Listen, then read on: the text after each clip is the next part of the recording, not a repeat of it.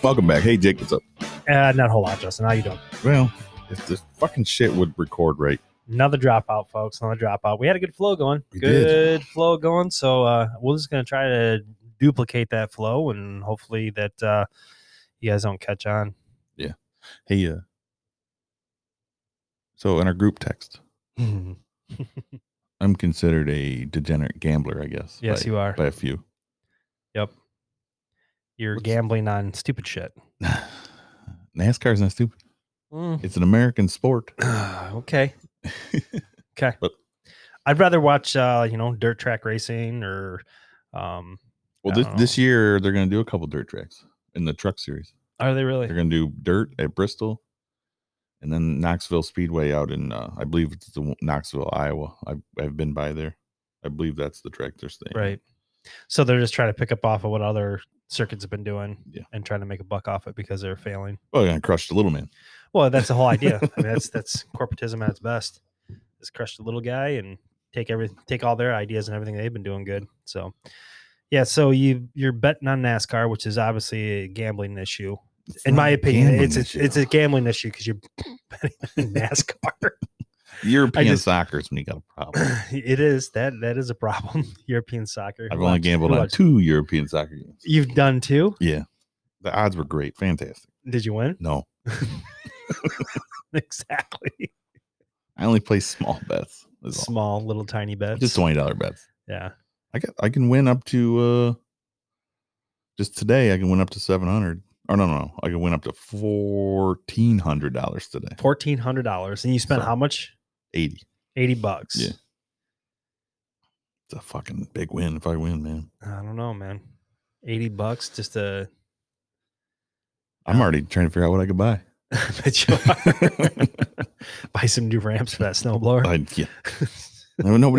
I need ramps to put a snowblower in the back of a truck, and I'm bailing you out. I can't find any.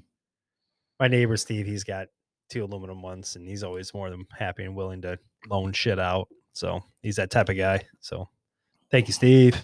Yeah, thank you, Steve. Yeah, Justin don't know you, but yeah, he thinks you're a cool guy. Yeah, it's just I have a trailer, and it's just be too much to yank a 16-foot enclosed trailer with a snowblower in it. Yeah, it would be. Well, I don't know. I'll loan you my 12-footer, and it don't have a backdrop door though. I looked at online Facebook Marketplace. Excuse me. And somebody had a snowmobile trailer that they converted to a little trailer or whatever. $150. That's not bad. So need these NASCAR hits today. Either that or you can get the one of those. If you're gonna truly just go back and forth between Morenci, if I were you, I'd just leave it over there and tell her to freaking. No, but I need it for my yard. We'll go buy another one. I'm not buying another snowblower. They're expensive. They are. Tell her to go buy her own. Yeah. Or actually, what I would do, I'd show up with a couple shovels and say, "Get to work." Well, they have shovels, I think. So why are you going over there? If we get up to the 7 inches, it's gonna be tough. You know what I do with my driveway?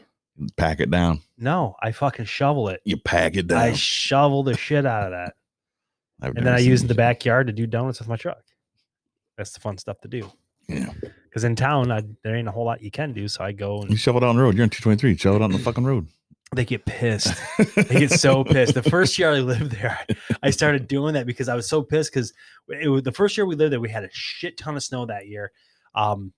And I kept shoveling out the end of my drive. And if you don't keep it shoveled out with the salt and grime and shit, they that pack that happens, it gets so bad that you can't move the shit. So I got done shoveling it. We got like 12 inches or something like that on that snowstorm. And I went out there every couple hours, knocked it out. So I was like, well, I'm tired of shoveling this. My banks are getting high on the corners. I'm going to start throwing it out on the road and let them push it down. I'm out there shoveling the shit. The cops pull up. They're like, what are you doing?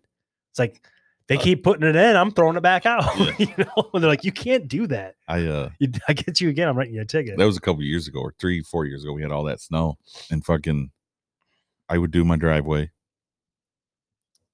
and the mail people quit delivering our mail. So I filed a complaint, and the wife goes into the post office like, oh, do you want us to start delivering your mail again? She goes, never told you not to. Well, there was a little bit too much snow. So I'm like, what? Their motto used to be rain, sleet, snow will Didn't deliver matter, your fucking yeah. mail. Yeah. Now they Maybe could. yeah. All they do is they don't walk around they pull up with their fucking car and throw it in the mailbox. So what's the problem? I don't know. Yeah. I always shovel a path from my mailbox up to my neighbor's sidewalk. Yeah. Going towards the Well, apartments there. You're a nice guy. I am a nice guy. A You know, fucking asshole. sometimes I'll leave them, little Cookies and shit. Yeah. Speaking of that, you didn't bring Drinks. no fucking food. I didn't bring no food today. Sorry. And I made all kinds of food. All kinds. It's okay though. I'm not hungover. I thought I would be. Yeah, that's good. Oof. I'm glad you weren't hungover because the way you guys were partying on and carrying on last night in the group text, I thought for sure you're going to be fucked. I cannot believe. So I go to the bathroom. We're at B-Town. Go to the bathroom. Shit your pants. Phone going off. Check my phone, and I see a photo of Drew. And I'm like looking at the background. I'm like, hey, we're at the same bar. So I find him and his wife in a sea of people. Mm-hmm. And so we started hanging out with them. I went over to dickhead fucking Tony's house. That fucking cock. And then I was going under the impression I was getting the fucking wood burner treatment. Oh no. No fucking wood burner. You had to go in the house, didn't you? We were in the house, but then we went out in the garage because we went to smoke. Cigars. Cigars guy. And he turns on a little fucking salamander heater. I wanted the wood fucking heater. Did you see the get up we get going there? I'm never going back unless that wood heater is fucking running. We'll get it going because it's comical. It gets it nice and toasty in there too. Well, but it's comical having all that pipes just hanging out there. We got a piece of plywood jamming it up to hold the pipe up, and if the wind gets caught right, it does blow it back into the garage a little bit, but it's not too bad. It's funny shit. So, but he had that heater, then some little heater above. Yeah, the electric heaters that are above head.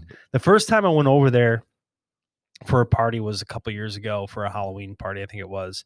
And he went and he set all those things up and he had it pretty hot in there. Didn't have the salamander going, but there was a bunch of people, and then he had those two ceiling heaters, whatever you want to call them, up there. They did all right job, but the guy's he's trying. I don't know if he was aware I was coming not. But I knew Drew invited me to Tony's, so it was pretty good then. Yeah. No, they're pretty welcoming over there. No matter how big of a dick you are. Fucking dickhead. So then they get out the Ninja, because Drew's gonna make his world famous margaritas. And Tony's got like 7 ice cubes. Yeah. I got ice, guys. I got ice. Yeah. 7 ice cubes. You fucking idiot. I was told by 3 people that Drew's margaritas suck. Really? And then Drew said it's because of the ice. It's because of the ice. Lack of ice. Yeah. Gotcha. It's not his fault, I guess. No, nothing's ever Drew's fault. No. But before that, we went up to the bowling alley. Went bowling. Yeah. Yeah. So high game 36. Yeah. Rumored they're gonna get a liquor license. That's a rumor, I guess. Yeah. That's maybe good. Next week. That's good. I don't know. That's good. I mean, that's going to help their business out. I mean, yeah. And maybe they might be able to book up some actual leagues now that, if they do get that, license. And then they're going to have to work on their wait staff. Yeah. That's kind of horrible. Yes. Yeah. Yep. And they need to, unfortunately, I know it's a lot of money, but they're going to have to fix the machinery and stuff in the back. Yeah. Ours jammed up once on us. Yeah. I mean, it's the same issue that was going on before they shut down the first time, was that equipment is so freaking old and just garbage. Yeah. So first game, I bowled a 36. Lanes were horrible. House ball, house shoes. Every excuse I could use. Second game, different ball. 94. Still sucks. Got beat by my wife. She bowled a 117 both games. Yeah, at least she's consistent. Yep. So you want to do a little bit of Smokehouse Minutes here real quick?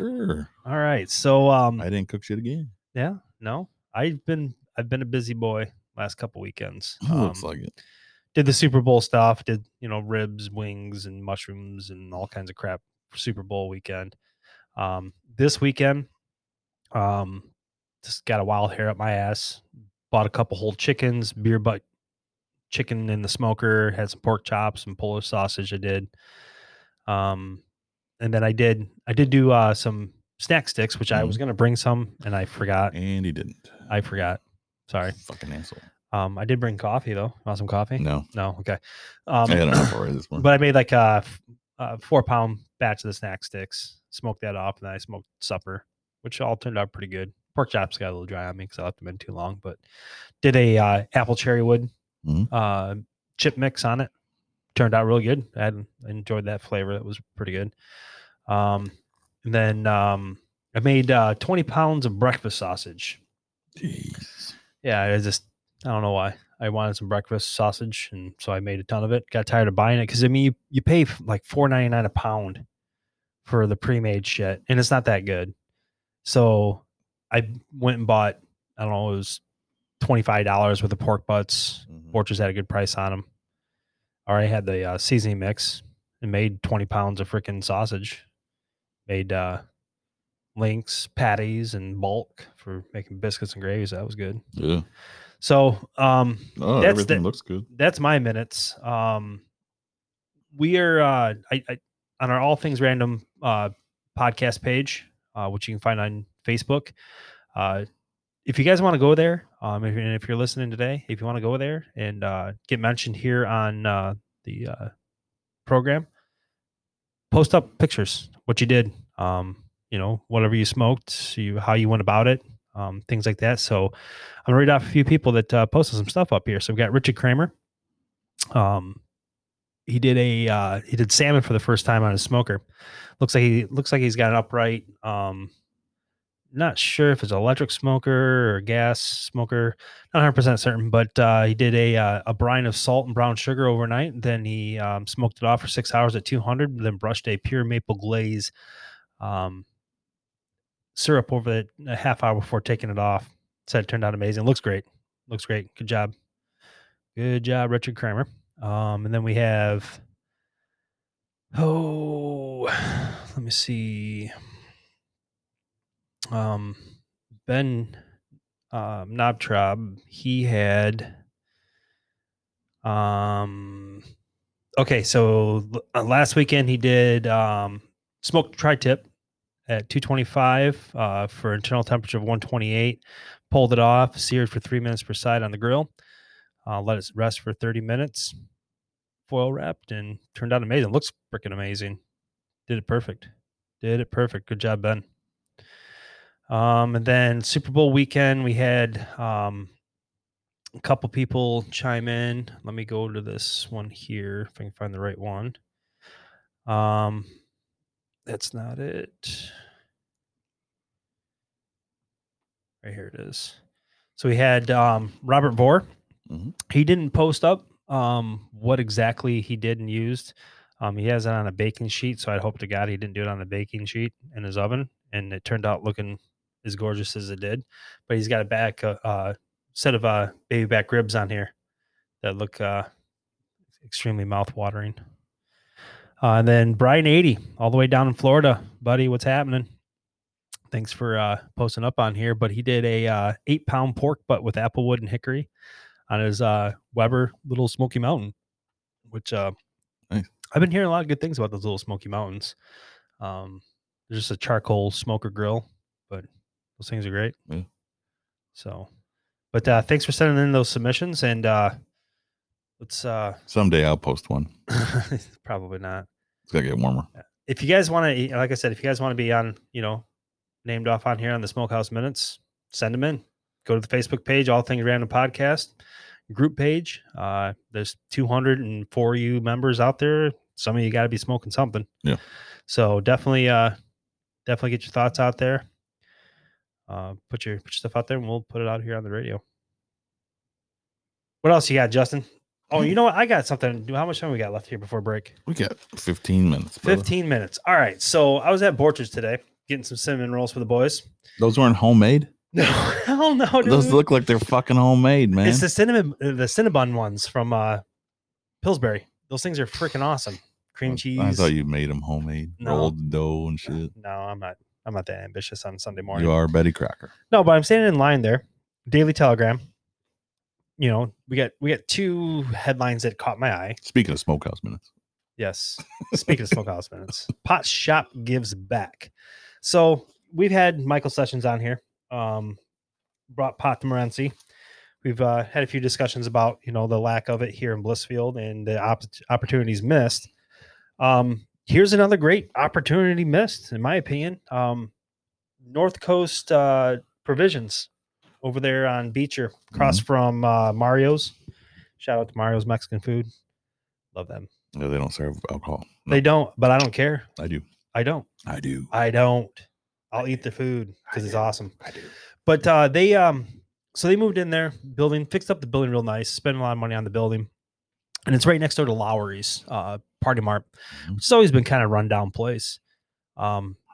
They went and they paid to have the outside of it repainted and do some upgrades to their building, you know, to kind of fix it up next to their building, which was, you know, they didn't charge Lowry's anything. They asked Lowry's, hey, do you mind if we do this? Fix you up a little bit, help the appearance. They're like, yeah, sure. Didn't charge them anything for it. And then I hope they fix the car wash 3 places down that sells the tamales. Yeah, that would be nice. Yes. Yeah, I like the tamales out. You ever go there? Yeah. Oh yeah, tamales are good at the Tamale Factory. Yeah. But then I was reading further onto it, and they give quite a bit of money to the Daily Bread, which is a food bank in Adrian. So basically, what they do is they take half of their morning profits of each day. At the end of the month, they write a check to the Daily Bread and donations. Yeah, can't go wrong with that. No. And then they've donated to soup kitchens, $5,000 to a soup kitchen here to help recoup some funds that they had lost out on due to pandemic losses and stuff like that. But it was nice to see that all these degenerate pot shops are starting to give back to the communities that they've were said to destroy and deface. But I don't know. Well, Jesus says. Yeah. So I'm a supporter of pot. I'm all for it. You know, I don't smoke it. I don't think it should be federally outlawed. I think it's a state's issue. If a state wants to allow to have it, they should allow to have it. And the government, it's a fucking weed. Yeah, you can grow it anywhere. Yeah. I mean, obviously, you have to be talented to grow some really good pot because there is a little bit of science, but you can literally grow it in the backyard. You know, one of these days I'm gonna try. Not to say that I ever grew it as a kid, but Disclaimer: never, never. But yeah, just planted it in random places, and you know, fucking hell, one year we grew right in the middle of town. Hey. Fucking, that took some balls, but we did it. Hey. Got a few ounces off of it.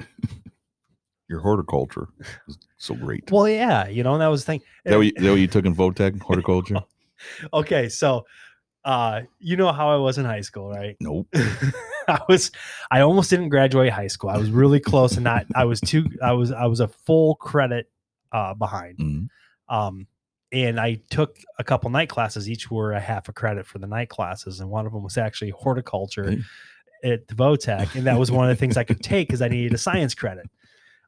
So yeah, I took the horticulture, and me and actually Jay Sheldon did, and they had their greenhouse up, and they had the hydroponic system in there. It was down and hadn't been up for like 6 months. Let me guess, you guys got the hydroponic system working. We did get it going. We did. That was our project, and we aced the class. We got it all back up and going, and we had cucumbers, tomatoes, and what was the other one we did? Oh, those are the two I specifically remember. Had those going and growing, and we were already starting to get some flowering and stuff off the cucumbers and stuff going, and learned how the drip system and all that stuff worked. It was made out of like ETH troughs that, you know, we just capped them off and just whatever, man. Jesus. Yeah, it was fun. It was fun. They had a nice little setup there. I don't even think it's even there anymore, the horticulture like that. The way it was. I think I haven't been up here. Once they built Jackson College, they sucked up that area, which sucks because that was they had a cool little setup there. But yeah, so we have a guest coming in today, Ben Carrico. Is that right? Carrico. Yep. We'll do an introduction when we come back on in this next segment. And he's an interesting fellow. Some of you may know him, some of you may not, but definitely a different type of guy and fun guy. Yeah. Funny, talented, and hopefully he can tell us a good story and keep you guys engaged and you guys enjoy it. So I got a question, Jake. Yep. You know where you can get auto and home insurance?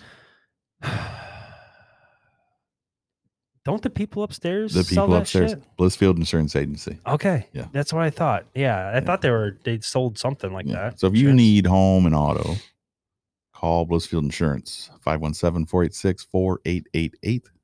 Jody and Ashley will take fucking care of you. Tell them we sent you, just so they can get pissed off when you mention our name. Yep. So we'll be back.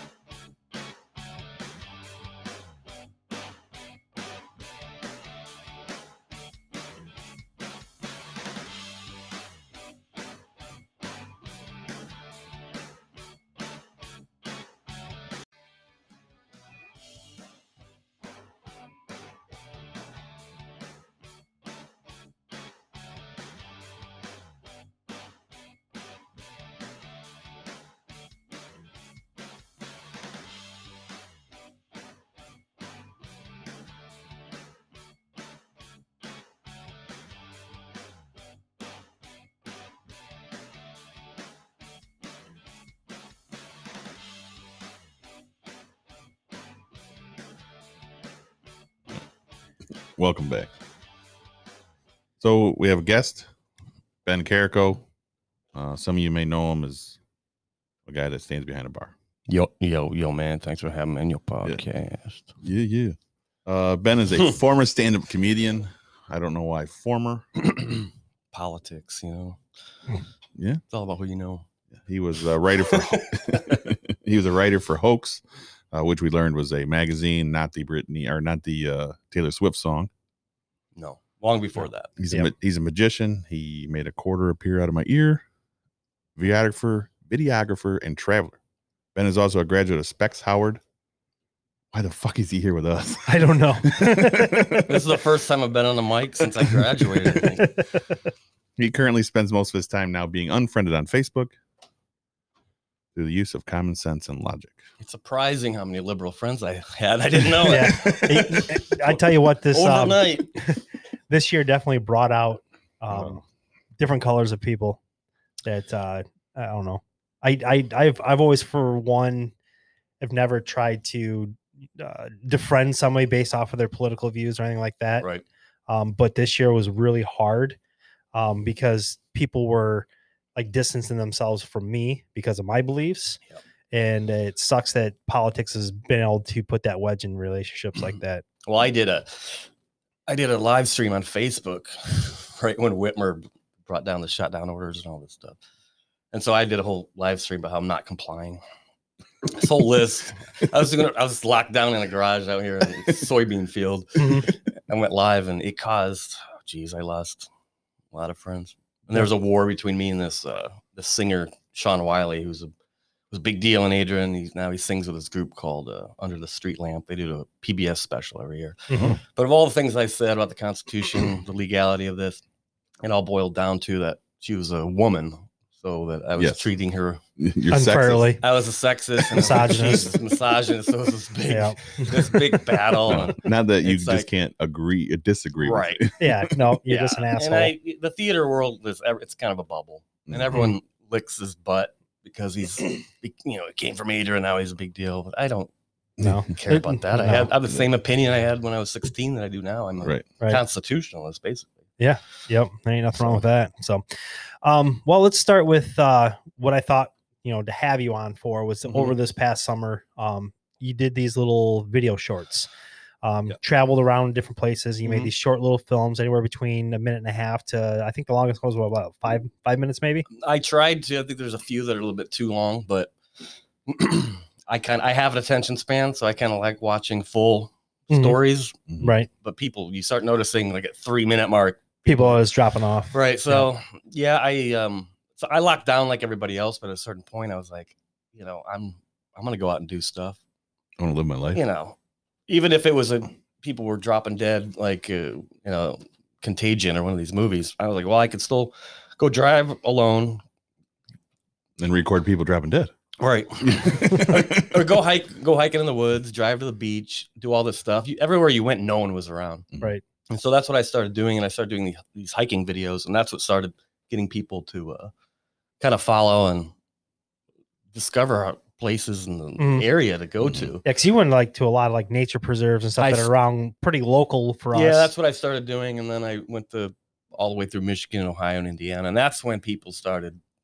A big unfriend happened because people are calling me a mega spreader and you're killing. Are you serious? Oh God, yeah, you're killing my grandma. They private messaged me how much of a piece of shit I am. And oh wow, I didn't know all that. Did you take their grandma with you? Well, I killed her. Oh, she was already dead. I stepped outside my door and she died. The fuck? Right, and I killed my grandma, Ben. You asshole. It's fucked. My grandma's been dead for 20 years because of you. Right. I did that. That was AIDS. Is a different thing. Yeah. Okay. But so I listen. I understand people. You know, I always filter people's ideas through what they watch and what they consume. So if you're watching MSNBC all day, you're put in a state of fear. I understand that. I know people. I lived with a lady that, you know, lost her. All she did was watch MSNBC and was a basket case. Yeah. Meanwhile, I'm out there driving around. I'm going to the casino in Michigan City, and I'm doing all this stuff. And that's people just really couldn't handle that. I was out living, being so selfish. Yeah. Right. Because that's what I am. Do you think they were mad because you were being selfish, or were they mad because they were being envious of you? I think there's probably a little bit of a mix. Yeah. And they could all do what I was doing. Yeah. And you know, people like Ann Bradshaw started like taking her kids out. Yep. Like, what place should I go to next? Yep. Yeah. Just go. Right. Just go. You're not going to die. There's not people dropping in the streets like they proclaim there is. No, it's not like that at all. And it's actually healthier for you. It's why during pandemics of the past, there's a whole history of why the radiator exists because they want everybody to open their windows to get fresh air. Yep. That's why when I lived in New York, you had a radiator that you couldn't even control, and it's like sweltering hot. Because they want you to open your door. Windows. Yep. So like going outside and getting fresh air, and walking in the woods, getting all the pine and all that stuff in your antibacterial properties and all that good shit. Yeah. So you went to the prison that was in Shawshank Redemption. And the reason why I'm bringing that up because I actually watched Shawshank Redemption the other night. Yeah. Andy. Ohio State. Ohio. Andy Dufresne crawled through shit pipe. Get up. 7 football fields worth of shit. I went Ohio State. What is it called? Ohio State Reformatory. Yeah. Yeah. And I went during a great time because no one wanted to go out, and they just opened, and I was there by myself pretty much. Right. And that was spooky. See, now I didn't know that prison was in Ohio that they filmed it at. I didn't either. I thought so when I watched your video, I'm like, oh, that's interesting. It's in Ohio. It's not that far from here. Right. But yeah, it's pretty fucking. And I had tried going for years. I thought every time I looked it up, I was like, it's farther. Yeah, because is it Mansfield? Mansfield. Oh, yeah. Yep. Which majority of it was filmed in there. There's an old, I can't remember what they made. There's a plant in Mansfield that's now like it's a toxic site. They destroyed half the town. It's a super fun site, but they built some of the prison cells inside that, but majority of it was filmed in there, and it's pretty creepy. Yeah, I can only imagine. I imagine there's, ghost hunt shit going on in there and everything else like you would any other prison like that. Yeah, it's just beautiful. I like videography, and I used to take photos, but I just shoot video at this point. But so when you're shooting those videos, what are you using for camera wise? I was only using my Samsung Galaxy. Yeah, that's it. It's a piece of crap. Yeah, but it was easy to film yourself with. Right. And I had a gimbal for it. You can do smooth shots, and I'd edit it right on the phone. Right. Like people will call me. A real estate person called me, wants me to do videos for him. It's like, I've been watching your travel videos. I want you to do some stuff for me. Yeah. I like the look and all this stuff. I'm like, well, just my phone. I have a cracked, the screen's freaking cracked. Like, so that's why I bought the G4. Right. To start actually doing some serious stuff and build a YouTube channel again. And yep. Absolutely. Do that absolutely. Stuff. But, I was doing a daily, my thing was to do a daily,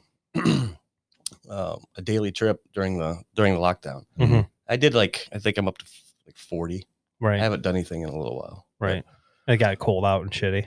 Yeah. Yeah. And everything's ugly. Yeah. And And it gets depressing. You're on the road by yourself. You're staying at these crappy motels, right? Cockroaches crawling through your toes. Actually, that one in Mansfield was like, just so you know, we do not offer free breakfast anymore due to COVID. And it was such a piece of shit motel. Like I was gonna eat your breakfast anyway. Yeah, your fucking stale bagged fucking bread slices. Right. And I've been to those places when I was working. We'd go down to Southern Ohio. And we'd stay in one place in Hillsboro, and it was a decent hotel. And their breakfast, though, like you could get like a slice of bread that was like individually packaged, for a piece of toast or a half a bagel or whatever. It's like it's stale, it's old, it's probably been packaged. It's just gross because once you think that these people that are working, they're nothing against hotel workers, but they're not food service people. No, it's a hotel that happens to have a waffle machine, right? Yeah. And it's just, how are you guys handling this stuff? Is there any oversight to it? No, none whatsoever. Because I travel a lot. I did Route 66 a few times. The last time was by myself through the middle of freaking nowhere, and you're in the middle of Texas or Arizona, these little small hotels that seem to be now run by, I don't know who they're run by. Questionable people. Questionable, where they're like having a meeting in the back, and they're like got their mats down on the ground, and you ring the bell, and you interrupt their prayer meeting, right? I've been to a place in Canada there. We called and got the room, and we show up there, and right off the desk was a back room, and the dude like rolled out of bed to come, and he had a buttoned up shirt on, it's all wrinkled and shit. My buddy's like, "Hey, look at the bed." Bed unmade, right doorway. We're like, what the fuck kind of place we had, man? Yeah, that's I lived in Dearborn for a while when I was going to Specs Howard up there. What I didn't realize at first was, there are times a day when they pray, they face Mecca and do the whole thing. So even if you walk into like a store to buy cigarettes, you're like standing there like, where is the damn where is the guy? Until you look behind the counter, he's on the floor. Yeah. And because you live in a predominantly Muslim area, you're not gonna say, "Yo, man, hey, I need my pack of smokes." Right? I just go, "Okay, I'll be back in 7 minutes." I think it's 7 minutes or something like that. I think it's 7 minutes of prayer. You get used to it. It wasn't a big deal. Or you kind of plan your day around their prayer times. Like, you guys doing yoga? I definitely did. Sit in the car and flip through Facebook here. All right, 3 minutes, 2 minutes. Okay, we can go right now. Yep, it's over. So, but that was like, going to a lot of small towns, staying at motels during the lockdown was just, there's no one around. And you start to talk to the owners, and they're like, we're going broke. Yeah. Like, thanks so much for. So being bored with the pandemic lockdown stuff is what kind of prompted you to do these shorts and go traveling. Just to get out so you're not going insane like every other. Right. And I wanted to show people that you can still be, I'm doing air quotes, you can still be safe. Right. If that's your mentality, and live, and still be free, right. And I was trying to encourage other people to do that, and I did get a good following because they saw that I was alone in the car. I didn't really. There's no other people in the video, but you're still killing grandma. I'm still killing grandma, walking down the street alone at a empty motel. Still spreading it. Well, it depends on the state you were in, though. You could only be out till 10 because COVID comes in after 10. Right, and I can't remember if there was an actual. Oh, actually, even back, you weren't supposed to be driving anywhere. Yeah. Oh, yeah. You could be driving because there's a few times like the cop was behind me, and I'm like, are they gonna pull me over? I know, because obviously I'm not working out of state plates, and I'm not. Yeah. Because I know when it first started there, they gave us papers at work, like, hey, this is so you can drive to and from work. Right. Yeah. Like, it's kind of like when I was on probation when I was 21 for having a DUI. They said you can only drive to and from work. So I just wore my work shirt all the time. And had a bag. It was Coney Islands where I was working. And had a bag of fake to-go food. I'm delivering. It's midnight. We closed 7 hours ago. But after hours fucking delivery. But if it gets addicting, once you start traveling and doing these daily things, sitting at home becomes so boring unless you're planning your next trip. But sometimes I'd wake up, I'd call it an unplanned road trip because every day was pretty much unplanned. I didn't know where I was going, where I was staying, right? If I was going to stay the night. So what was one of the coolest places you went? Well, definitely the prison. It seemed like that'd be a cool place.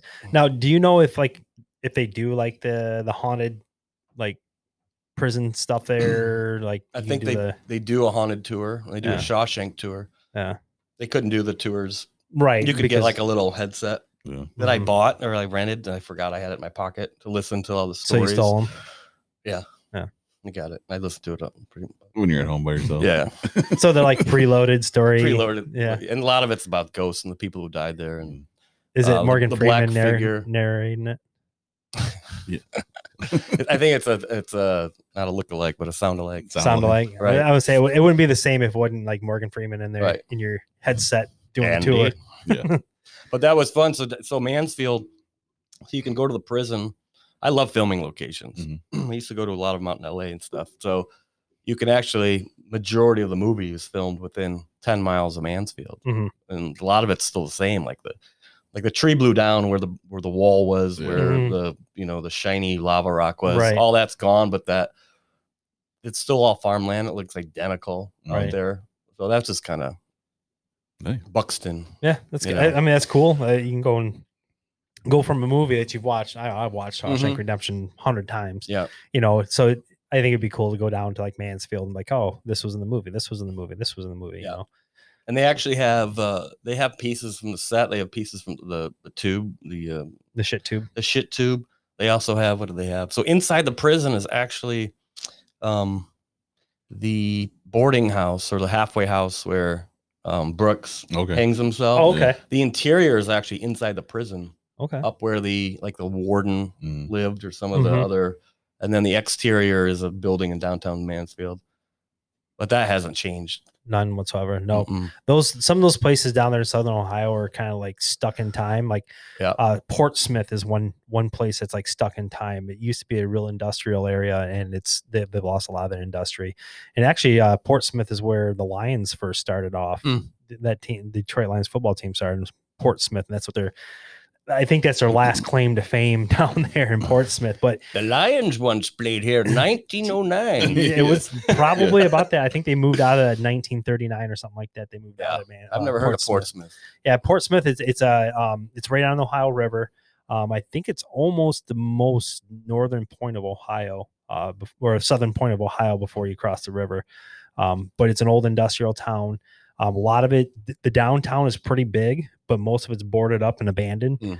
There's no business and industry there anymore, and it's just like almost a half-ass ghost town. I mean, there's still people there, but it's one of those like time capsule places that if you can just put a little bit of money into it, take the replace the glass and take the boarded up windows down, and you can easily make a movie set out of the place to film a movie from the 1920s, because that's what it still looks like down there. That's what I've always wanted to do with Palmyra. Yeah. If I won the lottery, he's like, I want to buy the whole place up and return it to historic looking, and then open shit. Yeah. That's one thing.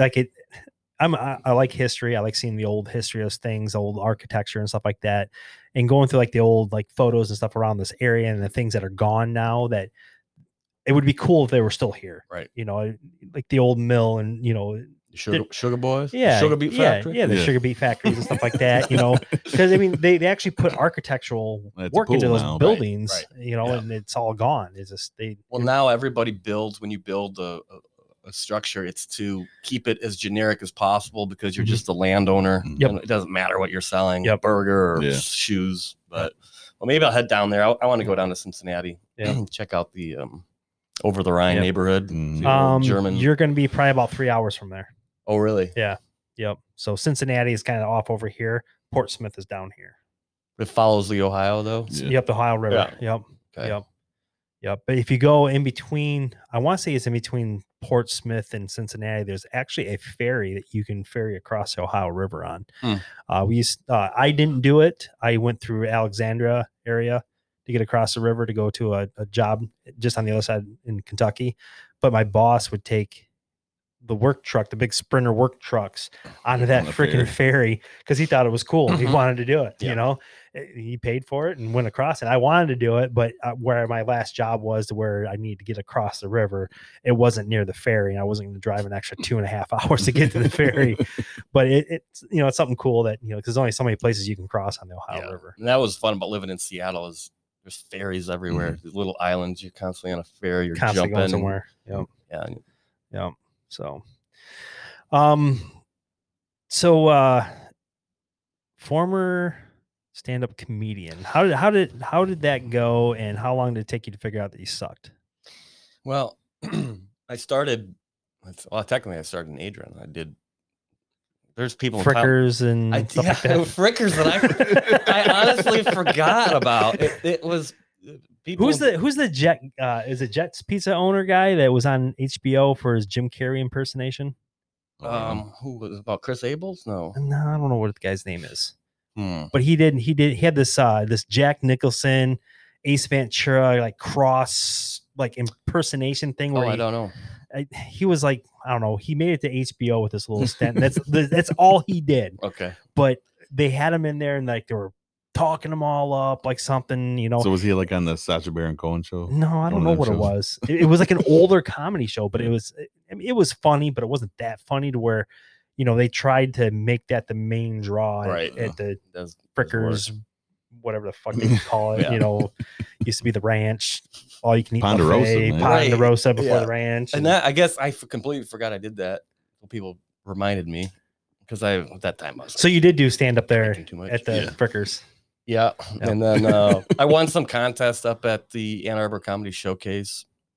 And then later on moved to New York and did something at the Improv. And then out in LA, I did it a little bit, but it was the other comedians. Like I was used to people, like I did comedy writing at Second City and being around people doing improv and whatever. And people are nicer because they have to keep the scene going. Yeah. And this is a nicer group of people. The stand-ups were all really just assholes.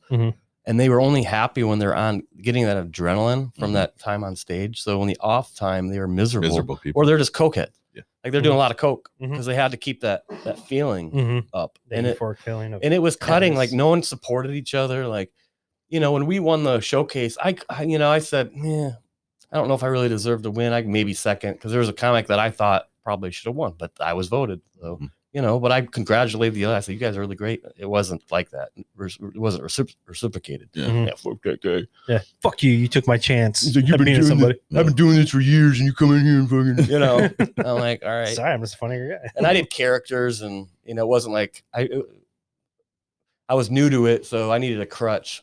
So I can wear glasses on stage and feel like you're somebody else. Like you're playing a comedian and do it that way. It's hard to do straight up stuff. Did you ever think about smashing watermelons?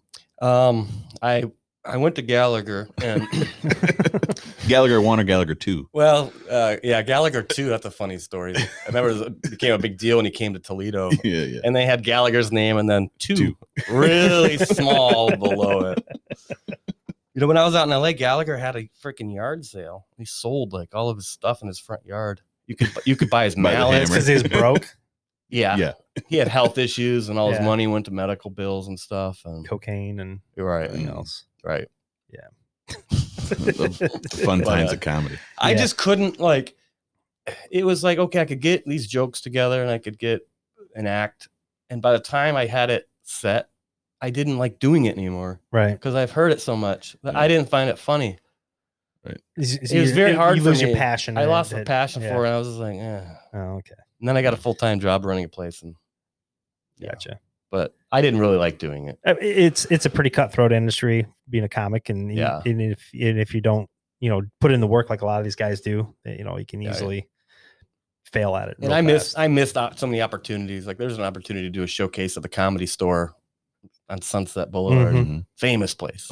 Joe Rogan's favorite place, right? Yeah. And I just didn't trust the 10 minutes that I had, because that's like you go up at the Comedy Store and you make a fool of yourself, you're done. That's it. I was like, I can't fucking do it. The guy called me. He's like, we have a show coming up in 2 days, and it was somebody that was on Howard Stern. I don't know how I met him, but whatever. And then he had all these comics that would call into Howard, and you know, it was like the Howard freaking comedy thing, you know, twice removed, like a bunch of weirdos. And then they called me, and I was like, I can't do it. I panicked. Like, not that in the long run it would have mattered. Right. No one knew me then. They wouldn't know me now. I could have literally shit on stage. Yep. And then have the bragging rights saying you did the Comedy Store. Or you could have been the next Joe Rogan. Could have been. I know. I did do the Improv in New York, but that was just by who you knew. Who you blew. Yeah, he would have loved that.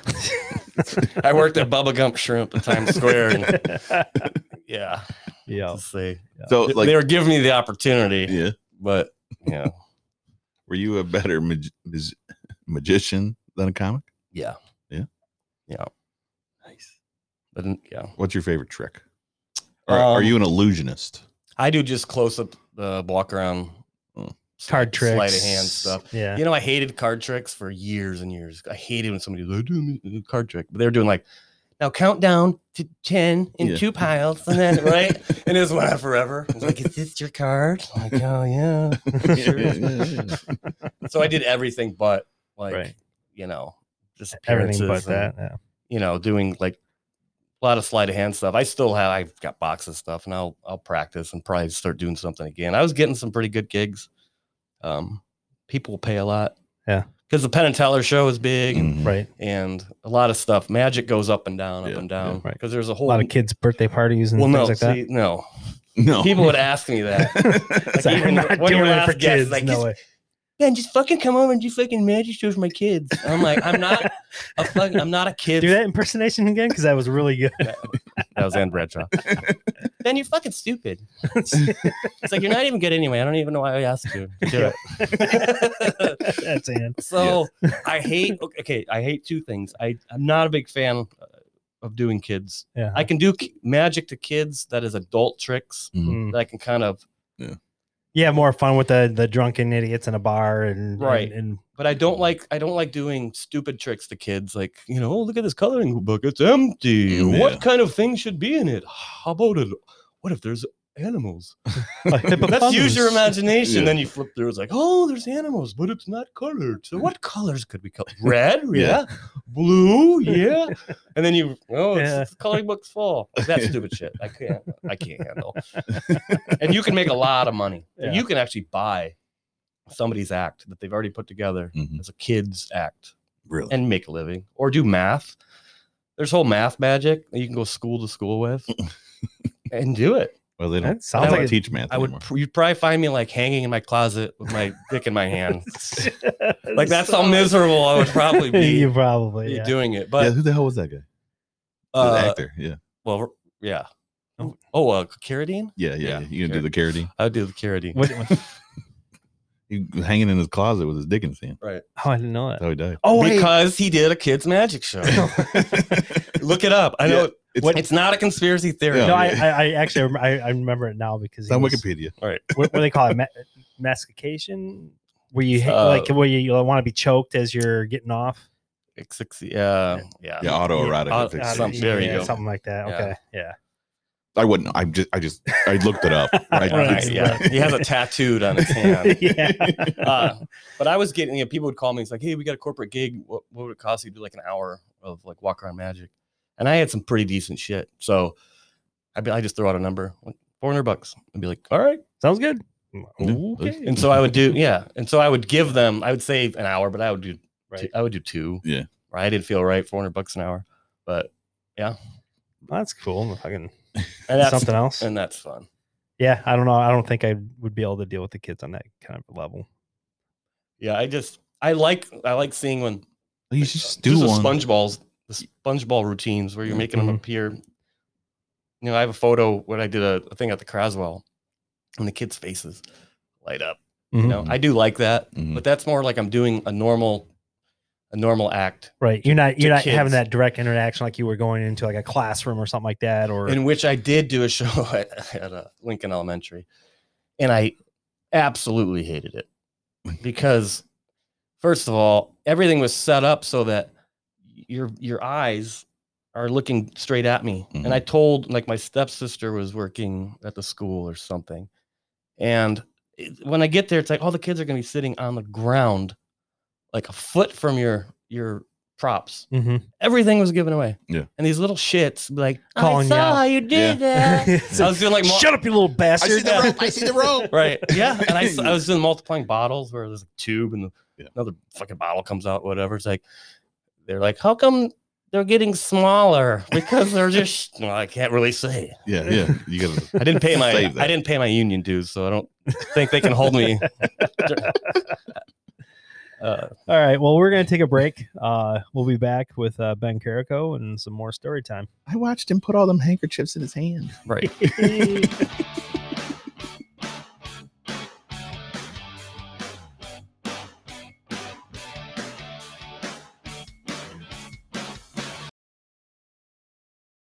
warehouse in Porttown, Massachusetts. The loading dock is bustling with activity, and the dock workers are scrambling to fill orders from around the world. At the Weinstein & Sons Fuck Toy Company, this is what a slow day looks like. We got a freight load of African cock molds coming in from Taiwan. The Bangladesh Bedwar balls are being unloaded right now on Dock 7. And then we have to box up the X-Series urinating pussies and have them in a boxcar and on their way to Tijuana, Mexico. All that before breakfast. Oh, and I gotta take a shit. That was the voice of Gerald Weinstein Sr., founder of Weinstein & Sons Fuck Toy Company. According to his only surviving son, Gerald Weinstein Jr., business is booming, but supply may not be keeping up with demand. What can I say? People like to fuck things. A lot. Some say too much. But I'm not about to fight that cock that feeds me. No. I'm just saying that it would be nice to have a weekend off once in a while. These are fucking great. Yeah. So we're back here at All Things Random Podcast with Ben Carrico. Those are good memories. Yep. Comedian, videographer, traveler, magician, just jack of all entertainment trades. I had a podcast called the Not Really Radio Show for a while, and then National Comedy Radio, where I would do the audio sketch. It'd be like a normal podcast, but I would create audio sketch comedy basically, which I think I'm going to try doing again soon. I would, because that was funny shit. You sent us 4 different videos, and they were all, I don't know. I laughed at them. Yeah. I mean, some of them, by today's standards, it's not PC, but you know what? No, not at all. That kind of stuff is needed in our world today, because PC has destroyed everything, and I think it's beneficial for people to hear this kind of stuff again, and actually feel that there is some freedom of speech still left. Right. And this is what it is. I mean, even then, this is like what, 2008, 2009, something. When I was doing some of these sketches, I realized they were very distasteful, right? Yeah. And people are going to get offended, but it was kind of the point. Mm-hmm. Kind of the point was to do something that sounds like an NPR piece, but it's filthy. Yeah. Mm-hmm. I mean, that's the joke, right? And then the other one that, you know, there's other ones that I've done that. I mean, literally, girlfriend was out the door when she heard it. It's like, I can't be with somebody that would think this is funny. I'm like, wow. See you later. This is a 5 on my scale, 1 to 10. Like, yeah, this isn't shit. But I'd be like, no, listen to the sound effects. Doesn't it sound like I'm throwing a lesbian off an overpass? She didn't understand my vision. No, it's good. I think you should probably. And why would you want to be with somebody like her? Right. You know, yeah. No, they can't take a fucking joke. And now she's a psychiatrist or something in Austin. So. Maybe you helped her out then. I think she ran to that profession. Maybe. Yeah, she's like, Ben's fucked. Right. I need to figure this out. Yeah. So how long did you do the podcast for? A few years. I mean, I had a partner on the one when I was going to Specs Howard, the Not Really Radio Show. Mm-hmm. That's when we had the tools of a studio at the school and professional audio, whatever. And you had a whole team of people that would help. Yeah. And it helped then when, so you have the creative stuff and you have somebody to do the engineering and to help you with the tech side. The reason once I was doing it myself that it just didn't continue is because once you start trying to get in the tech stuff, your creativity is out the fucking window. Yeah. Because you're so busy trying to figure out the tech end of it to make it happen. Yep. And I was trying to do calls, and back then I was watching Tom Green a lot. Mm-hmm. Tom Green had a show from his house. Did you ever watch it? So he did a live show where he was inventing basically podcasting and how to do it with live calls and all this stuff. Like he was just inventing how to do it. Like actually, Adam Curry was one that invented podcasting. Well, like he don't diss Adam Curry. I'm not gonna, like from MTV. Yeah, Adam Curry. He's they call him the Godfather of podcast because he's the one that actually pitched the original thing to Steve Jobs, right, about doing it, and that's when they picked it up. But that opening was created by Adam Curry to where people like Tom Green and other people can innovate from that, right, and help further develop it because originally. And I used to have a podcast for dummies back then, and that was confusing. Yeah. But so maybe Adam Curry helped Tom Green, but not to discredit your story or anything like that. He was doing basically a video talk show or a video podcast back in I don't even know what year that would have been. but just watching right at the ground level of it, trying to figure out how are we doing, just working out the audio, and it was kind of amazing. He was doing the same thing Adam Curry was. I mean, only Adam Curry actually was building the backbone for the podcasting for people like Tom Green to further develop and how the fuck are we going to do this to make it profitable? Yeah. You know, and I think that's where, Tom Green and people like that came in. Yeah. And he actually has a new podcast. Tom Green does? Called Van Life. Yeah. He goes out in the desert. The van. Yeah. Have you seen Steve-O's? I haven't yet. I just saw something talking about Bam Margera talking shit about Jackass. New movie. No, actually, Steve-O's podcast is pretty good. And his is based off of being in he bought a camper van and he set it all up. That's his mobile studio because he didn't want people having to come to him. He wanted to go to them. Yeah. And then they were getting in there and they were doing actual road trips and different things like that. And he's since went into like an actual a Sprinter RV style type vehicle where it's a little bit more open to where when he first started, it was just like literally like cameras and shit, like all mounted into a Ford Transit fucking little minivan. I've looked at the Transits and I've looked at getting a ProMaster and doing that. Yeah. And not necessarily a podcast, but converting it. Right. Yeah. But it's actually a pretty good podcast. And check it out. And he has all kinds of cool people on there. Yeah. I don't listen to, I'll do Joe Rogan and a few comedians, I get into the murder ones. That's what I get into. Because there's two brothers out of like Serial or those type of things. Well, it's True Crime Garage. Oh, okay. Out of these two brothers, and they're like, they've helped solve fucking shit too. So, do you ever listen to like Shit Town on NPR? No, I don't listen to anything on NPR. I know. I can't tolerate it. This was interesting because if I want to listen to NPR and fall asleep, I would, but I don't want to. I listen to things that are funny. Today, Joe Biden ate some carrots and. He could actually chewed them instead of putting his them. Dog took a shit. Isn't Joe great? Yeah, he's just that was the one thing. Inspiring man. They teach you at Specs when you're doing interviews with people when you produce it. It was sounded like that NPR where it's like,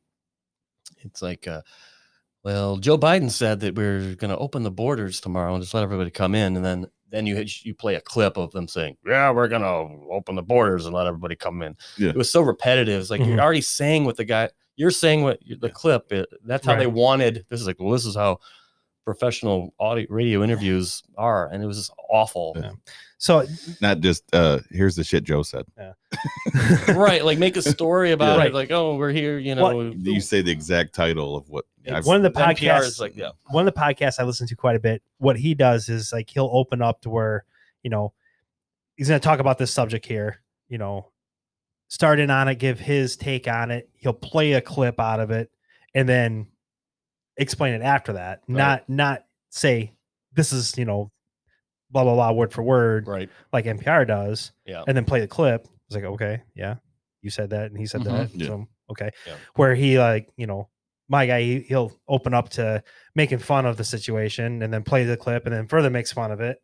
And it makes for good stuff. It's not that mind draining fucking this monotone. Today on All Things Random is so and so and Kirkle. How are you feeling today, Jake? I'm feeling pretty good. The sun's shining. Yes. It's been a cold winter. It's been brisky out. Winters are cold, right? Kind of reminds you of that sketch, the Salty Balls. Salty Balls. Yeah. That's. But if you ever check out. I listen to Shit Town all the way driving across country from here to Colorado. It's just it's kind of a crime. There's some murder stuff going on in this shitty town, and like I don't know if it's Ohio or somewhere. It's kind of fiction, nonfiction. It's a real legit. Okay, and they're out interviewing. Okay, he's telling the story. He's a New York. I think he's a New York reporter or something coming to this town. Gotcha. The whole story I think is about this guy who was a clock fixer. Anyway, complicated, but right. Interesting. Nice. Like I'll listen to Louder with Crowder. I like that, but I don't listen to a lot of podcasts. That's a funny show. The show I was talking about is called Quite Frankly. Quite Frankly. That's a good show. I highly recommend checking it out. you guys like it. He actually started his own network as well, based off of like DLive and Twitch, to where he has some producers and stuff. They're grabbing shit off the internet and stuff like that, old stuff, new stuff, you know, in between stuff, just to have content on there, and a lot of stuff that people either didn't know existed or forgot that it existed. It's a lot of good stuff. So even he has, you know, quite a few hours of programming he does on a daily basis, and that's hard. That takes the team. Oh, it does. People, unless you're planning 6 months ahead and recording shows before you even put one on the air. And it's like a team of like 3-4 of them that are doing it. Yeah. You know, and they're doing a good job for what they're doing and what, you know, what kind of, because it's all self-funded and, you know, viewership funded. You know, he has the Patreon, the Subscribestar and things like that. People donate money to him, things like that to try to build that network. If this thing drops out one more time, I'm fucking done with this website. The Anchor website. Anchor, yeah. We're back on right now. Do we lose everything though? I don't know. We're recording. I'll have to check it out. All right. Well, we had to drop out, folks. Kind of lost train of thought there now, but well, let's just move on to the next thing. The traveling man. The places you've been. Yep. Sounds like you've been all over the place. Yeah, What's some of the craziest places you've lived, and maybe people that you've lived with in those places? Any interesting stories? Any interesting people? Yeah, I mean, I lived in New York, LA, and Seattle. In LA I lived in Long Beach in a predominantly black neighborhood, and definitely predominantly black apartment because I was there and you were the only white guy there. Yeah, it was a pretty rough neighborhood. It was Bispo and PCH. If anyone's listening from that area, you know, we have zero California listeners. Snoop Dogg territory. Maybe one day we'll be up there. All right. And this apartment was rough. Like the ghetto birds, as they call them, the police helicopters were always overhead, shining lights in your window like a fucking movie. They call them ghetto birds. Ghetto birds, yeah. Yo, shit, man, put it away. We got company. Ghetto birds. I remember one day I get a knock at the door, and it's the neighbor, and he's got a big black backpack, and he shoves it in my chest. Hide this. Don't look at it. He runs away. And I had it in my room, like sitting there for like a week. And I would just sit there and give it to the white guy. Right. I was like, should I open? I mean, it's either weapons or drugs. Right. It's, you know, what else is it going to be? It's one of those things. So I was like, well, it's one of those things. I don't care. Yeah. You never opened it? Because I never did. Because I knew he was going to come back. Yo, motherfucker, you opened my bag? And I want to be able to go, nope. Look him in the eye. Yep. Right. And so and honestly, Tom, open what? Your black backpack with the 2 zippers on it? No. I didn't. Could have been like it was calling my name, but I didn't open it. Could have been Dumb and Dumber, but full of cash. Yeah. Just wrote IOUs back to it. But I didn't care what was in it. I just figured I know what neighborhood I'm in, and you know, I'm safer not ready to leave yet. So. Right. You know, not ready to leave the neighborhood or this world. So I'm right. Sit here. Because I wanted friends in the neighborhood. Because because I walked to work. Hey, everybody. Hey, neighbor. And they're like, fuck you. Who's this Mr. Rogers motherfucker? Who that white devil motherfucker? But cops around. Cops. Because that happened. So my first apartment in Los Angeles, it was in Long Beach as well. I didn't realize it was gang territory because the building my girlfriend and I were in was a nice condo. But I guess the stretch of road between where I lived and where I worked, which is the bottom of what they call the World Trade Center in Long Beach, and they had the police station was next door to that. But in my building was the FBI. There's Homeland Security in there. There's Port of Long Beach. There's internet crimes against children in this building. Felt like you were pretty safe. Well, yeah. Well, it was like a secret federal building, which I didn't know. You know, we just had a Jersey Mike's in the bottom of it. But I would walk to work through that neighborhood, the same way. You know, like dressed pretty much. I probably own this then. Like I would have a collared shirt and a jacket and whatever. I looked like Mr. Rogers walking down the neighborhood. But apparently, this neighborhood was controlled by the East Side Longos. Okay. And one day there was a guy on a porch, old Mexican guy. He started talking to me, pulled me up on the porch, wanted to get to know me a little bit, right? Befriend me. You know, I was like, all right, this is a little odd. Hey, Vato, you wearing a wire? Right. Well, at first he's like, so like you work as a in the building down here, like in the office? Like he's kind of like no, I manage a restaurant. So like the building with the police in it. I'm like, yeah, but there's a deli on the ground floor. It's like right. And so he, all right, man. And then on the way back from work, goes, hey man, you want a drink? I'm like, all right. Got some tequila. Can I say no? Can I keep walking if I say no? So we started to know each other, and he had been reformed. I guess he was an OG. He was OG of the gang. So, but he had been a chef after that when he was recovering from the gang life or whatever they call it. Got the fuck out. But so this is what happened one day. I was walking to work, and I was on my phone, probably talking to family back in Michigan, and there was a stabbing in an alley. All right. As I'm there, I didn't see the stabbing or hear it or whatever, but whoever saw it, heard it, called the police, and the person that did the stabbing got arrested or something. So on the way back from work that night, there's a bunch of people at that house where the OG befriended me or was trying to figure it out. And they called me up onto the porch, and it was the entire gang. You didn't see shit, is it? They were just trying. They started off like trying, hey man, what's up? So what's up, right? And so they brought me in the house. They didn't force me in the house, but they went, hey, I want you to talk to my friend Ricardo, right? He's like, he's heard of Michigan. You're from there, right? Like, yeah, man, right? Yeah. And it was just started off like that, but then they gave me champagne, and it was like fucking training day. It was, which was filmed in San Pedro, which wasn't too far from Long Beach. So they're giving me weed, getting me drunk, and then they're asking me all these questions, trying to get me to slip up. Right. And like, no, man, I make food down at the deli. When I got out of the police force, I started making sandwiches. They wanted me to, they thought I was a narc. Right. And they were trying to get it out of me. And the OG guy was vouching for me. Yeah. Saying, no, this guy's legit. Right. Like he doesn't want to vouch for me until he knows that I'm just a fucking deli manager. And they were surrounding me, and I was scared out of my fucking mind. Like I thought I was dead because I was a white kid dressed like I was an undercover fucking cop. Yeah. You know, anyone got any drugs I could buy from you? How much? How much? Right. I'm looking for 3 ounces of weed. I was pissing myself because these guys were like, they're real killers. These people. And they got the teardrops and shit. Yeah. And I walked home that night, like shaking, like I probably pissed myself because I would never, my body would have never been found. Right. I've been dumped in the LA River, and that was that. And then, so I told my girlfriend that night, like, listen, if I go missing, if I die, like, this is what happened, and this is the house, and these are the people, right? And I thought it was all good, but a couple weeks later, we get tagged in front of on an electrical box in front of our apartment.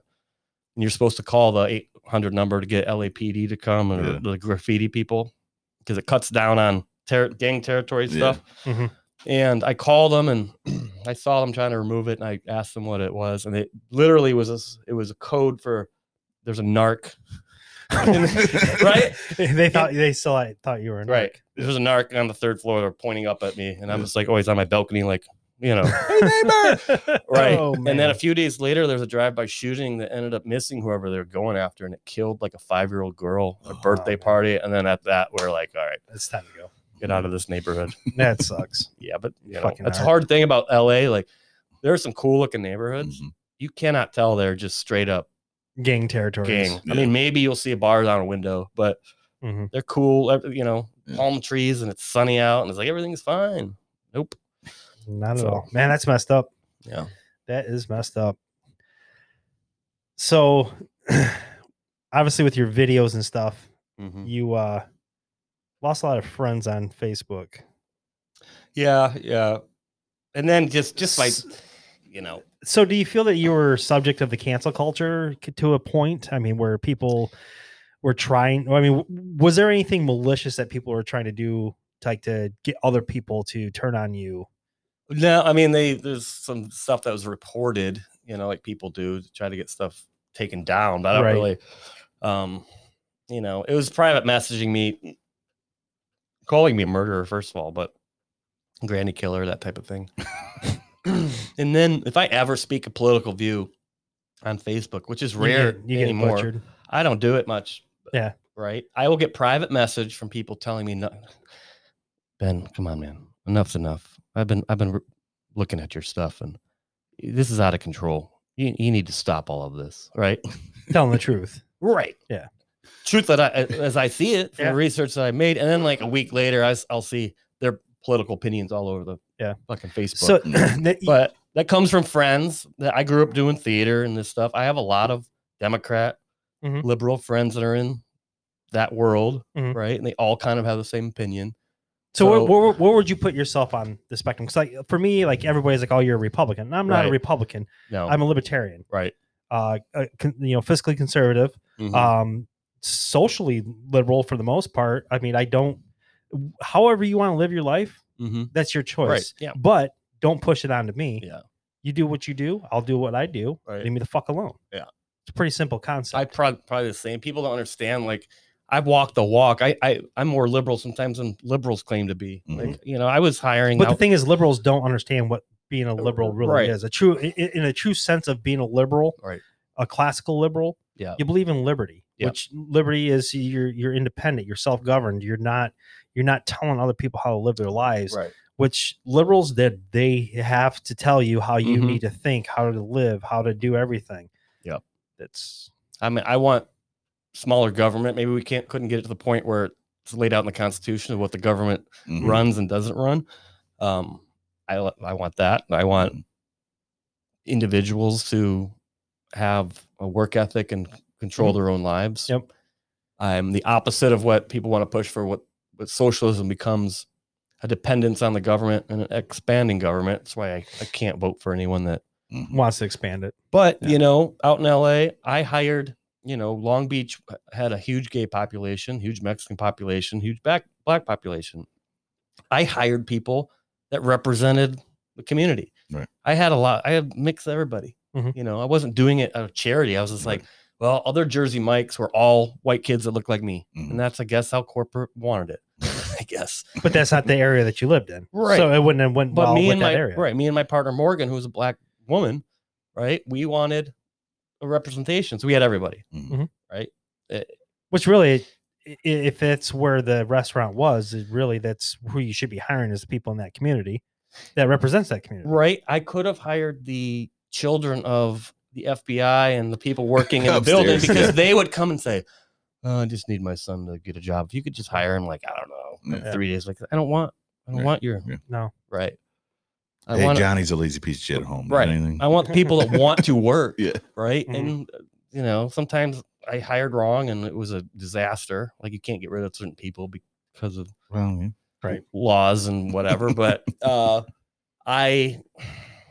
huge gay population. So we catered freaking a drag show once with food to get our thing in a magazine. Yeah. And then we got that business and we grew to like number 2 in growth year after year, entire Jersey Mike's franchise.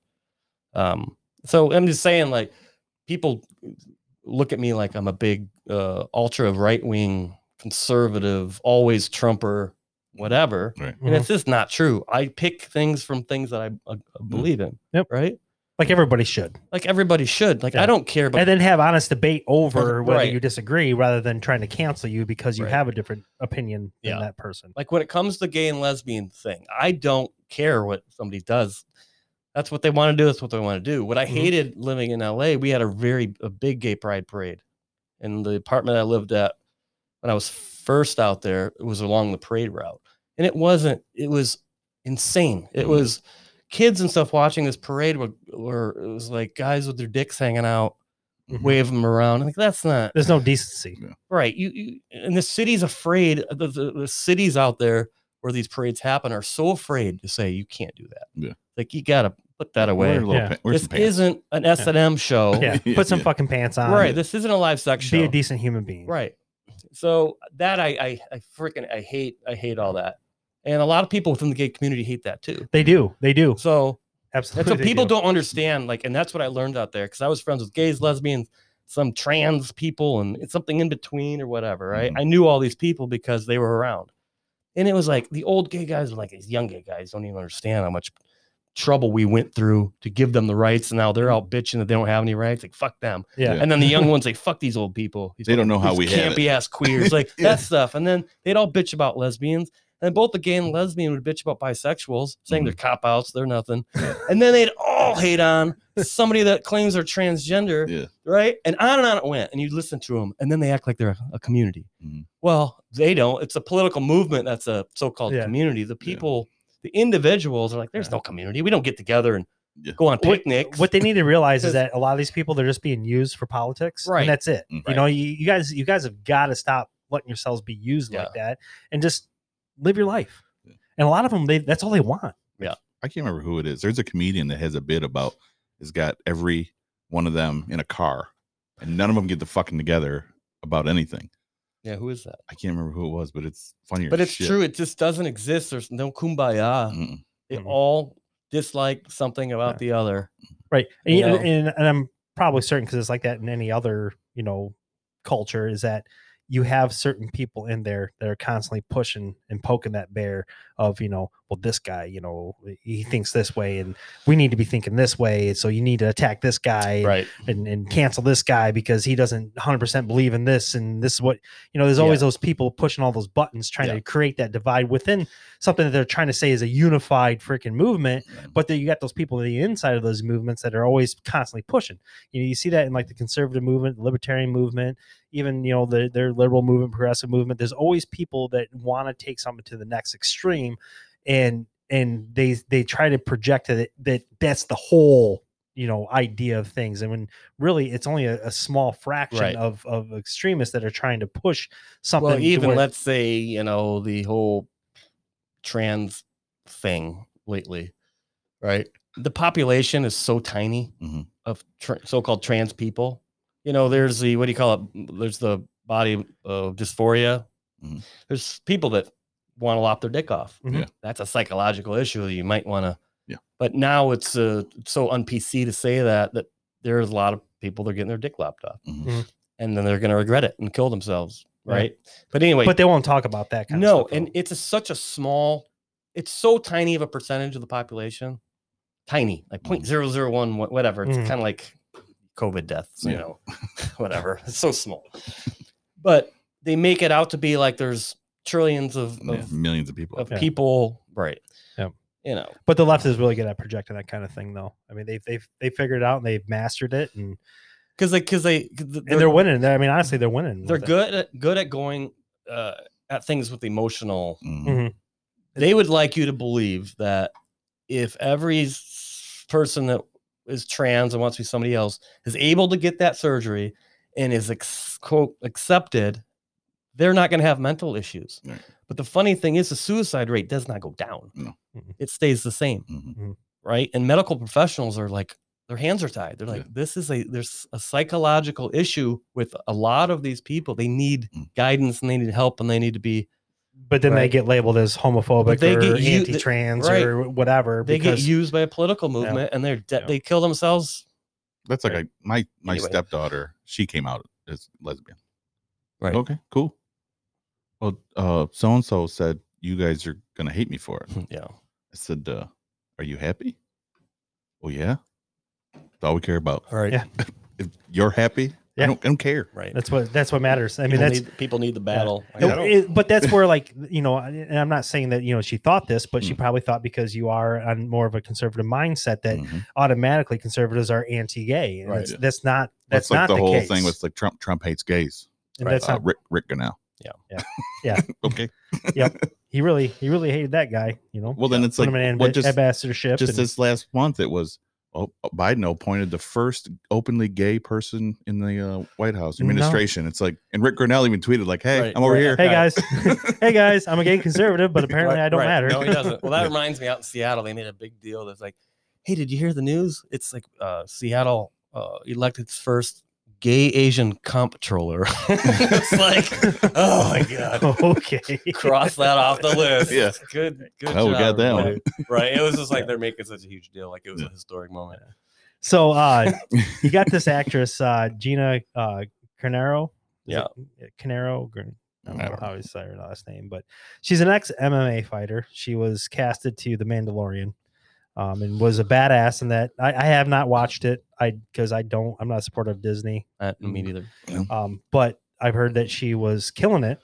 And because she was voicing her opinion and what she felt, was what she saw and with her own eyes, but she's not allowed to believe her lying eyes, right. In Hollywood, that she got canceled off the show. And, that's kind of why I brought up the cancel culture thing. 'Cause, you're into that, not to say you're in the industry, but you've been a part of, I feel like I get canceled now instantaneously. Yeah. So, I mean, that's why I would, I have to have my own website and get emails together and have my server. Like some of these conservative sites are getting their servers backed up in Russia now because it's more of a free over there, over there than here.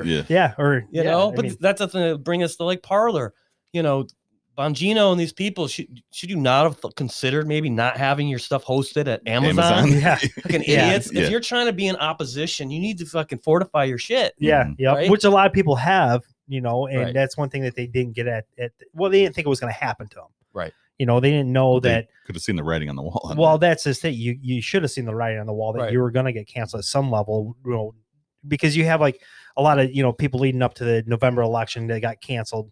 They got their podcast, removed. They got, their YouTube channels removed. They got everything that they had that was their livelihood, their Patreons, their PayPal accounts, their banking accounts, all this stuff was just completely deleted from them. It's like, this is my livelihood. You just took away from me because I have an opposite opinion than what you want. Right.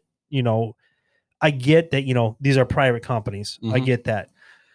However, you opened yourself up at one point to anybody and everybody, and then now all of a sudden, because it's not politically expedient for you to have these people on there, and you're getting pressure from a small percentage of people that have the control now, that you can just go ahead and just cancel whoever you want because you think you have the mandate to do so. See, I think Facebook and Twitter, they should be more considered a telecom company. Yes. I think so, because it's become the public square, and it's you can't go and make yourself the public square and then shut down. Yeah. Open free debate. I'm gonna get shut down one of these days. Yeah, probably. I love going on there and just trolling. Yeah. Yeah, it's great. Do that. It's great. People fall for the dumbest stuff. Right. I do fucking stuff, basement dwellers. Yeah. I nosy asses sometimes just to upset some people that are where they are you? Yeah. This person. And they've gone. I don't anymore. Like right now, I'm just you're laying low. I'm letting them eat themselves alive. They cancel us, and then they get the government. The Lincoln Project now is fucking great. Right. Yeah. Another one yesterday. They're all the all government. The government gets them to help shut their opposition down. Yeah. Right. And then they get shut down. And then they get shut down, and there's no one to defend them. Yeah. Wow. Because I would defend the right to say whatever they want. Yeah. Right. Yep. And but that's what they don't get is that you're asking. If you go through history and you say the brown shirts, okay, you had a group of radical people that Hitler convinced to go around harass people to get people to fear a certain group of people, and then once Hitler was done with them, you had the Night of the Long Knives where all the brown shirts were murdered. Yep. Because he was done with them. They did what they wanted him to do, and he realized that, well, if these people are willing to do this to the people that I wanted them to do it to, they're going to do it to me. Right. And that's how communist socialists think, is that they use a group of people to get what they want, and then they kill those group of people because they know that if they don't get what they want, they're going to come after me. Yeah. And that's, so, I mean, really that's what's going to end up happening to this regime that's in now, is that you've pushed a group of people to get what you want and do whatever you did to get where you got. Eventually those people are going to turn on you, and already they are. Yeah. Well, like Antifa, they're still going, and they're like, because they're like, fuck Biden. Yeah. Fuck There's Biden. Nothing you can give them. Like they've been around, like they will just Black keep Bloc pushing, and all these people. They just want to destroy shit and cause anarchy. I had friends that were anarchists in Portland, do the same damn thing. Yeah. Back in even the 90s, during their fighting against the World Trade Organization, all that stuff. And some of the stuff when they came back into town, were like, oh yeah, shit. I can't say what they did, but they fucked up stuff. Yeah. Well, you had like the Occupy Wall Street people, right, that were in New York there, that they weren't addressing the issue that they presented to be addressing. Like they wanted free shit. Right. Even though they went on the idea of, we want to, break up the mega corporations and stuff like that. But it turned into like, no, we just want like free college and free healthcare and free this, free that, free this, that, and the other thing. It's like, well, that's not the problem. The problem is like, let's talk about the Federal Reserve, because they're a problem. Right. They're the reason why we can't live our lives freer. Because they want to, keep us enslaved as on the tax plantation. And it's like, you guys, you start this movement and quickly you lose your message because you allow people to come in and direct you into areas that they want to use you for, and you lose everything, right? No matter what, in the end. That's like the whole deal with the Robinhood and everything a few weeks ago. Now, Robinhood sat there and told everybody no more trading, right? Because we're funded by these people. And I'm a Robinhood investor, and I was online that day. Yeah. And then like the dude that started it, again, with Bad Kitty or whatever the fuck this guy's name is, they're going after him. It's like, wait, he's a Robinhood guy. No, but it's the dude that like started the whole like, hey, we're gonna but they're GameStop. But they're trying, but to right now they're to the moon. Yeah, but they're trying to see that this guy was actually the guy that started Robinhood. Yeah, it was part of it. But now it's like, wait, why don't you go after the dudes that told Robinhood, hey, shut this shit down? Right. That's who the hedge funds. Yeah, the hedge fund guys. But they're like, no, we're gonna turn a blind eye to that. We're gonna. Yeah, well, because this guy they were in his basement fucked us. Yeah, and at their own game. Yeah. The thing is, I wasn't a part of that trading group, but I'm a part of others. Mm-hmm. The whole point of being a part of the trading group is so we can get on the same page of what's going to go up tomorrow. Yeah. Yep. And then when we get on something that's going up, it goes up further because we're all throwing in. And like this GameStop and AMC, and there was another one that's like, nope, you can't buy, you can't sell. And then they did the same thing to Dogecoin, which I had money in. It's like, no, you can't sell. Yep. Oh, I bet you're gonna let me sell in about 15 fucking minutes when it drops 60%, which they did. Yep. Yeah. And I, well, that's the whole reason the Tesla dude fucking went and bought a bunch of Dogecoin and fucking pissed them off. Elon Musk, made people billions of dollars. Yep. And now he's backed off the Dogecoin thing, and he bought 1.5 billion in Bitcoin. I know he said, "Oh, this is a joke" when he's talking about Dogecoin, but like Bitcoin, I was trying to get my brother in on it because I didn't have a big lump sum of money. Mm-hmm. Like he's got, money saved. Like I spent all mine traveling. So, so well, he was. You kind of choose which life you have. You have money and you stay at home, or you travel and you have nothing. I'd rather travel. Right. So it was 9,000 this summer. Like when I started, I didn't start doing trading stuff till like fucking June. Mm-hmm. It's like 9,000. So right now it's 43. Yeah. 45,000, and it'll drop to 35 here, but Doge will be $1 at some point. Yeah. Right. And right now for what, a few $100, you're getting 7,000 Doge coins. Yeah. It might be a good investment just to have and forget about because there's those smaller coins you can make money off of. I listened to a guy, Max Kaiser. He's big on Bitcoin. And he's, he calls the other coins shit coins, right? Because they're never going to really amount to much. I think Ethereum will. Well, yeah, people got to understand what the basis of the coin is, like XPR or Litecoin, Ethereum. It's really complicated what the basis of the coin is and why would you want to invest in it. And you really have to read their white papers. But the thing is that the white papers read like a German freaking manual where it's like, what are they talking about? Because I'm not a tech savvy guy, and with Ethereum, that is a technical tech thing for that coin, and it's really hard to get yourself a basis and ground level of what exactly it all means. I was listening the twins that what is their name? They own more Bitcoin than anybody. They were the twins that kind of got screwed out of Facebook from Zuckerberg. I can't remember what their names is. But they have something online where they're talking about they're building a platform to buy and sell it. Mm-hmm. Basically, they just say, Bitcoin is like gold and Ethereum's oil. Yeah. And that's pretty much, think of it that way and whatever. Yeah, definitely the higher trading ones are. But if you ever look at when Bitcoin's up, look at the chart. They're all up. They're all going up. It's exactly the same. They all move. Like my dad was saying, years ago when I was in middle school, they taught us that you don't have to worry about just investing in gold. Because if you don't have money to invest in gold, buy silver, buy platinum, whatever. Yeah. They all go up together. Yeah. So you're still making the same percentage off of, 1 minute. So on that, we'll wrap up. All right. Great show. Thanks for coming in. Oh, I had fun. Hope you don't lose any friends for coming in here. I don't have really any to worry about anymore. They're all they're all left. They're all gone. I'll still share this with them. All right. I appreciate it. Yeah. All Things Random podcast can be found on Spotify, Apple Podcasts, Google Play, and all other major platforms. You can contact the show via email at allthingsrandompodcast517@gmail.com. Leave comments, show ideas, guest ideas. Go to our Facebook pages, our group pages. Share your shit with us. We'll share yours if we'd like you or not. So thanks for coming in again. Great time. Yep.